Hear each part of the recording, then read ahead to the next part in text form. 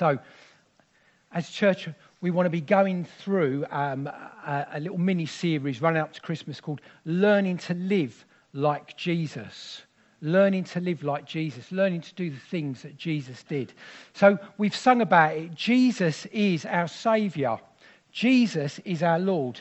He is the beginner and the finisher, the perfecter of our faith. Jesus is our role model for daily living. So if we want to know how to live, guys, we need to look to Jesus. And Jesus calls us to follow him, to be his apprentices, his disciples, so that he can send us out to carry on the work of his. So let us be those who fix our eyes on Jesus. Look to him.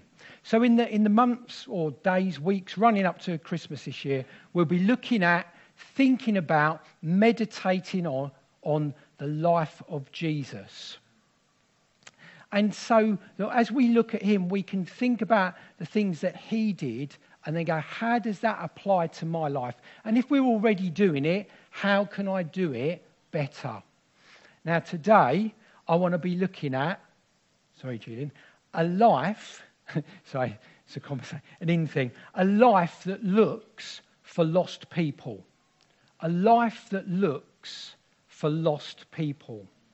The Bible tells us that all of us are like sheep that have gone astray, that we all turn to our own way and get caught up with our things. We get caught up with what we're doing, what we're thinking, whatever. It's all about us. But God has made us as people to be in relationship with him. He wants us. He wants to be friends with us. He doesn't want us wandering off on our own, getting into trouble, falling down ditches, falling down holes. Help, getting into right messes. And so the Bible talks about Jesus being a good shepherd who goes looking for lost sheep, seeking them out and finding them and laying his life down for them. Another verse that we're going to be looking at, and we're going to be looking at this passage, is this: for the Son of Man. So if you're up there, who's it up there today? Dave? Oh, Drew.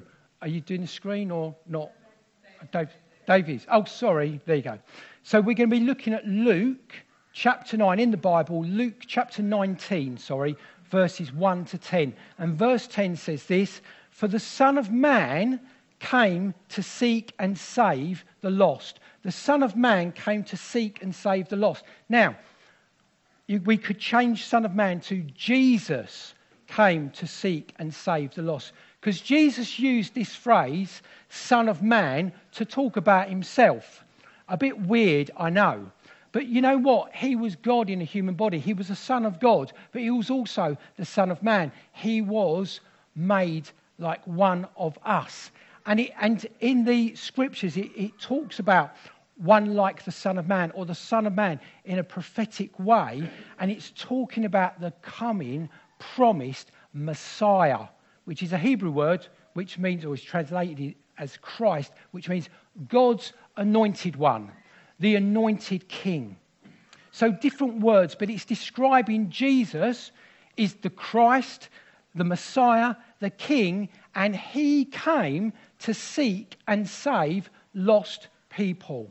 And what we're going to do is look at someone who's lost. He might not have realised he was lost, but then he finds out he was lost. So if we turn in our Bibles or on the screen, Luke 19, verses 1 to 10. So I'm going to read the first few verses. So Jesus entered Jericho and was passing through. A man was there by the name of Zacchaeus. He was a chief tax collector and was wealthy. He had loads of money. That's it. Stick on verse 2, please, Dave. He had loads of money. So Zacchaeus, he was a chief tax collector in Jericho. Now, those who collected, or anyone basically who collects taxes today even, they're not that popular, are they? But at that time, during the time period of Jesus, they were really, really disliked, even deeper then, in that Jewish culture. Not only was Zacchaeus a tax collector, but he worked for the enemy. He worked for the dreaded Romans, those who came in and occupied the people's lands, who kicked them about, who bossed them about, who ruled them about. Zacchaeus worked for those that were taking control over their land. Now, the Roman army enforced excessive taxes in Jesus' day, and they employed local people to be the tax collectors. But there was no law protecting hard-working taxpayers. People were required to pay large amounts to a cruel, oppressive foreign government, and the tax collectors openly added extra for themselves. So they'd go, thank you very much, take the tax for the Romans, and then a cut for me, thank you very much. So Zacchaeus became rich and wealthy by using his position to take pretty much as he wanted. It was no secret that his wealth was gained on the backs of his neighbours and countrymen. So this left people, quite understandably, overtaxed, bitter, resentful of this man who was stealing from them. But since he had the full support of Rome behind him, what could you do? What could you say? They were powerless to stop him. If you had a go at Zacchaeus, a Roman soldier would have a go at you. Zacchaeus was lost. He was lost in his greed. He was lost in his wealth. He looked for wealth and finance for his security. So Zacchaeus worshipped God? No. Worshipped money, a false god. That's what he was putting his trust in and his life in, enough to be hated by other people. And you know, whether we recognise it or not, I believe that each one of us can be like Zacchaeus. Is it not true that in our own natural tendency we look out for ourselves, or at least look out for those dearest and nearest to us, but we can be quite selfish and think it's all about me, it's all about what I need and what we want, it's about us. And maybe we can try and get whatever we can get away with. It can be very difficult for us in our natural self to look beyond ourselves to other people's lives and think they need something, they need help. You know, during the recent petrol crisis, I needed some petrol. So I went down to the BP in the Broadway to get my petrol, joined a queue. So I'm queuing up and I'm saying to myself, be patient, Rich, be patient. And then someone drove down their car really slowly, looking round as if they were lost in Debden. Oh, I don't know where I'm going. I haven't noticed this great big long queue next to me. Oh, there's the opening. Oh, sorry, everyone. See, she obviously thought she was pretending to be silly. It was so obvious. Oh, I don't know what I'm doing. But what she was doing was pushing in. She was pushing in because she was busy, she was important, she needed petrol. And then down the other side, from the other end of the Broadway, this big car come along. I don't know how it did it, but it just cut across, went through the two queues that were queuing and just pulled in. And everyone was like, and then these big guys just got out and just went, and everyone went, you, by all means. So they used their strength, their power to intimidate other people because they wanted to get what they needed. Zacchaeus was lost. He was lost in his greed, in his selfishness, in his desire for wealth and financial security. He worshipped money, not God. And we can all be lost. We might not know it. We might be lost in very different things. I wonder sometimes, what am I lost in? What are you lost in? Or what are you tempted to be lost in? I just want us to stop and pray now and allow God to speak to us. Now, you might go, hang about a minute, I don't even believe in God. I've just sort of walked into this place. I don't really know what's going on. But let's just ask God if he wants to speak to us. Say, Lord, is there something you want to show me about my life, about the state of my heart and my mind. Am I lost without you? Am I like that sheep that has wandered off? Are you being like a shepherd to me today, coming to find me? Are you looking for me, Lord? Come, Holy Spirit of God, and help us to hear from you. Help us to recognize the truth of our situation.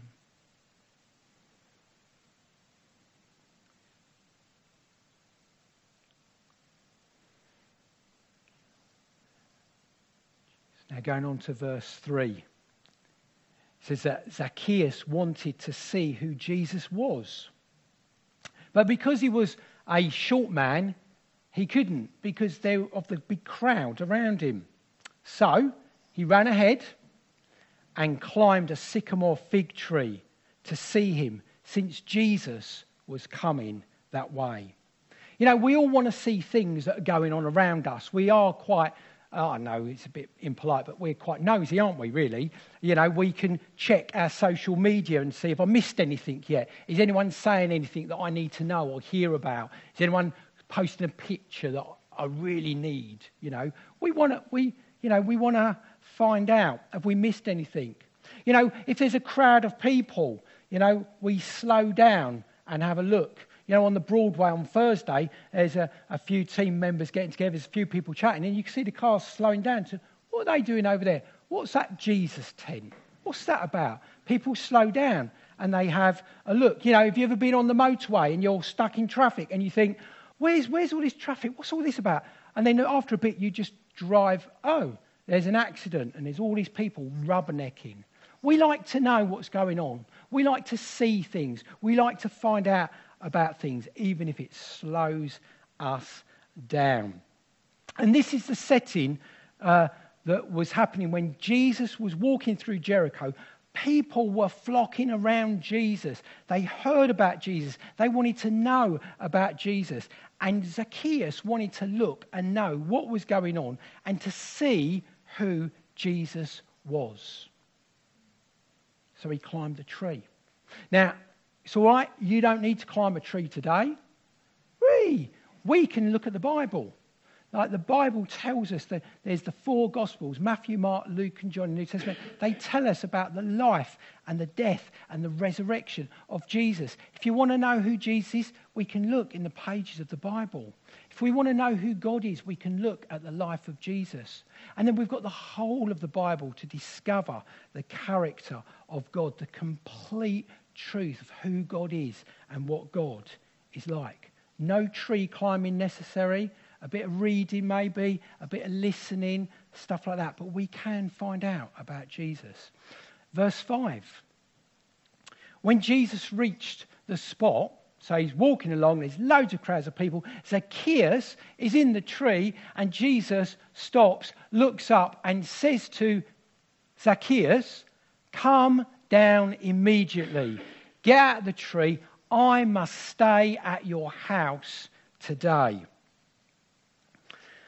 I don't know. I reckon that Zacchaeus must have suffered with a fair bit of rejection. Who'd want to be his friend, eh? I bet he was treated badly. But Jesus, this wandering Jewish rabbi, calls him out by name and brings him down. He says, "I must stay at your house." Now, the people weren't too impressed. It must have been so shocking to hear it. The most hated man in town, you want to go around his house, and that Zacchaeus was invited by Jesus to his own house. Now that's something, isn't it? And in the midst of that crowd, but you know, Jesus knew Zacchaeus. When everyone else was rejecting him, Jesus was accepting him. He wanted to meet with him. He knew him, and he knew how lost he was, and he knew that he needed to save him from himself. He needed to save him from the power of sin and death. And God knows us. God knows you. He knows all about you. He knows about your lostness. And he knows that we all need saving. But do we? Do we know it? God, me? Am I lost? Really? Now, as the people, verse 7, sorry, we've missed verse 6. Oh, all the people saw this and they began to mutter, he's gone to be the guest of a sinner. He's gone round his house. Really? Jesus is going to his house? You can just hear the judgment, can't you? You can hear the criticism. You can hear the bitterness and the resentment. Maybe you can hear a little bit of jealousy too. What's he going around his house for? And when he stood up, whether it was straight away or whether he stood up when Jesus was at his house, but in verse 8 it says this of Zacchaeus. Zacchaeus, he's met with Jesus and he stands up and he says, look, Lord, here and now I give half of my possessions to the poor. And if I have cheated anyone out of anything, I will pay them back 4 times the amount. Something has happened with Zacchaeus. Zacchaeus' heart has been changed and transformed. He's met with Jesus in his lostness, and somehow he's been found, and his life has been changed and turned around. He's a different person. He was a stingy type man, wanted everyone's money, and now he's giving it away. He's being generous. After meeting Jesus, Zacchaeus is transformed. Jesus has changed his life. Zacchaeus moved from that point and lived a different life. I believe he would have lived a fuller life, a richer life. Not material richer, but rich in his relationship with God. Because he's encountered Jesus and it changes everything. When we meet with Jesus, it changes everything. And if it feels like the power of Jesus is running out on that transforming in our lives, that we're becoming more like our old selves and not like our new selves, we need a fresh encounter with Jesus. We need to get our hearts changed and renewed and line up with who Jesus is and not who we are. We need to journey with him, keep journeying with him, keep coming to him to be changed. And just like Zacchaeus, Jesus wants to visit our house today. He wants to visit your house. Now, I'm not saying he's going to go around your property, but he wants to come and visit in your house, where you live, where you are at home. Jesus comes and visits us where we are at, just as we are. You know, if you've got someone coming around your house, if you're anything like me, you're quickly running around, a bit of hoovering, a bit of dusting, a bit of putting all the stuff in the drawer. Yeah, right. Hoy, that looks all right then. You know what? Jesus doesn't want us to pretend that everything's all right. He wants to walk in on our mess. He wants to take us just as we are. It's only in true openness and honesty before Jesus can he really sort us out. If we try and hide things away in drawers or in cupboards, oh Jesus, you can come in to the living room, but oh, don't go under the stairs. Like, he's not going to help us and sort us out and set us free and truly find us from our lostness. If you feel like Jesus is knocking at the door of your life, let him in. Welcome him, mess and all, and he will bring a change and a difference. He already knows who we are. He already knows what kind of state that we're in. He's not going to be shocked. He's not going to be surprised. He's not going to go, oh, dear me, how did they ever think of that? He knows it all. He's seen it all before. But guilt and shame will stop us coming to him and stop us being open and honest with him and others because we think, yeah, but you don't know what I've done. He knows. He knows. And there's a way out. And there's a way of freedom. And there's a way out of lostness into a place of true home and true security. Will you let him in? Will you let him in? If you know you need to be saved today, rescued today, that you've fallen down a pit, you're in a ditch, the Good Shepherd wants to come and oik you out, are you going to let him do it? Or are you just going to lay there bleating? It's Jesus' presence, it's Jesus' love, it's Jesus' compassion that will lead us to do things that we never thought we could ever do. He changes lives. He transforms them from one degree of glory to the next.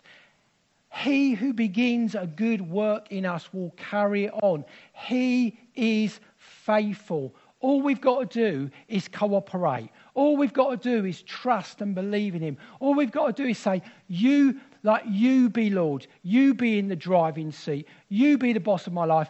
I've tried and I haven't done a very good job of it. Okay, you have the steering wheel. Maybe that's something you want to do right now. Maybe you want to somehow express a prayer that says to God, find me, have me, take me, So I'm going to pray. And if you make it your own prayer by saying in your heart, yes, I agree, I want that, then that's a prayer of faith that you're believing. So, Lord Jesus, I ask you to come and meet with me. I hear you knocking on the door of my life and I invite you in. I need you to rescue me. I need you to save me. I need you to heal me. I am lost and broken without you. And I've heard that you're the one who rescues and saves. So come and do it.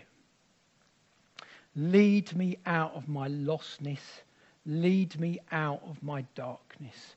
Lead me out of my brokenness. May I know even now your love and your presence in a fresh way. May I know your acceptance of me. Please change my life.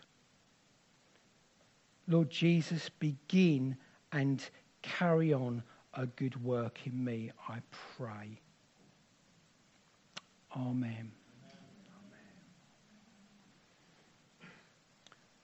Jesus came to seek and to save lost people. And he says to those who believe in him and follow him to do the same. To do the same. Jesus wants his church out and about in the streets, in the offices, on the buses, in the workplace, where he basically wants you to be wherever you are, seeking and saving lost people. How can I do that? How can I do that?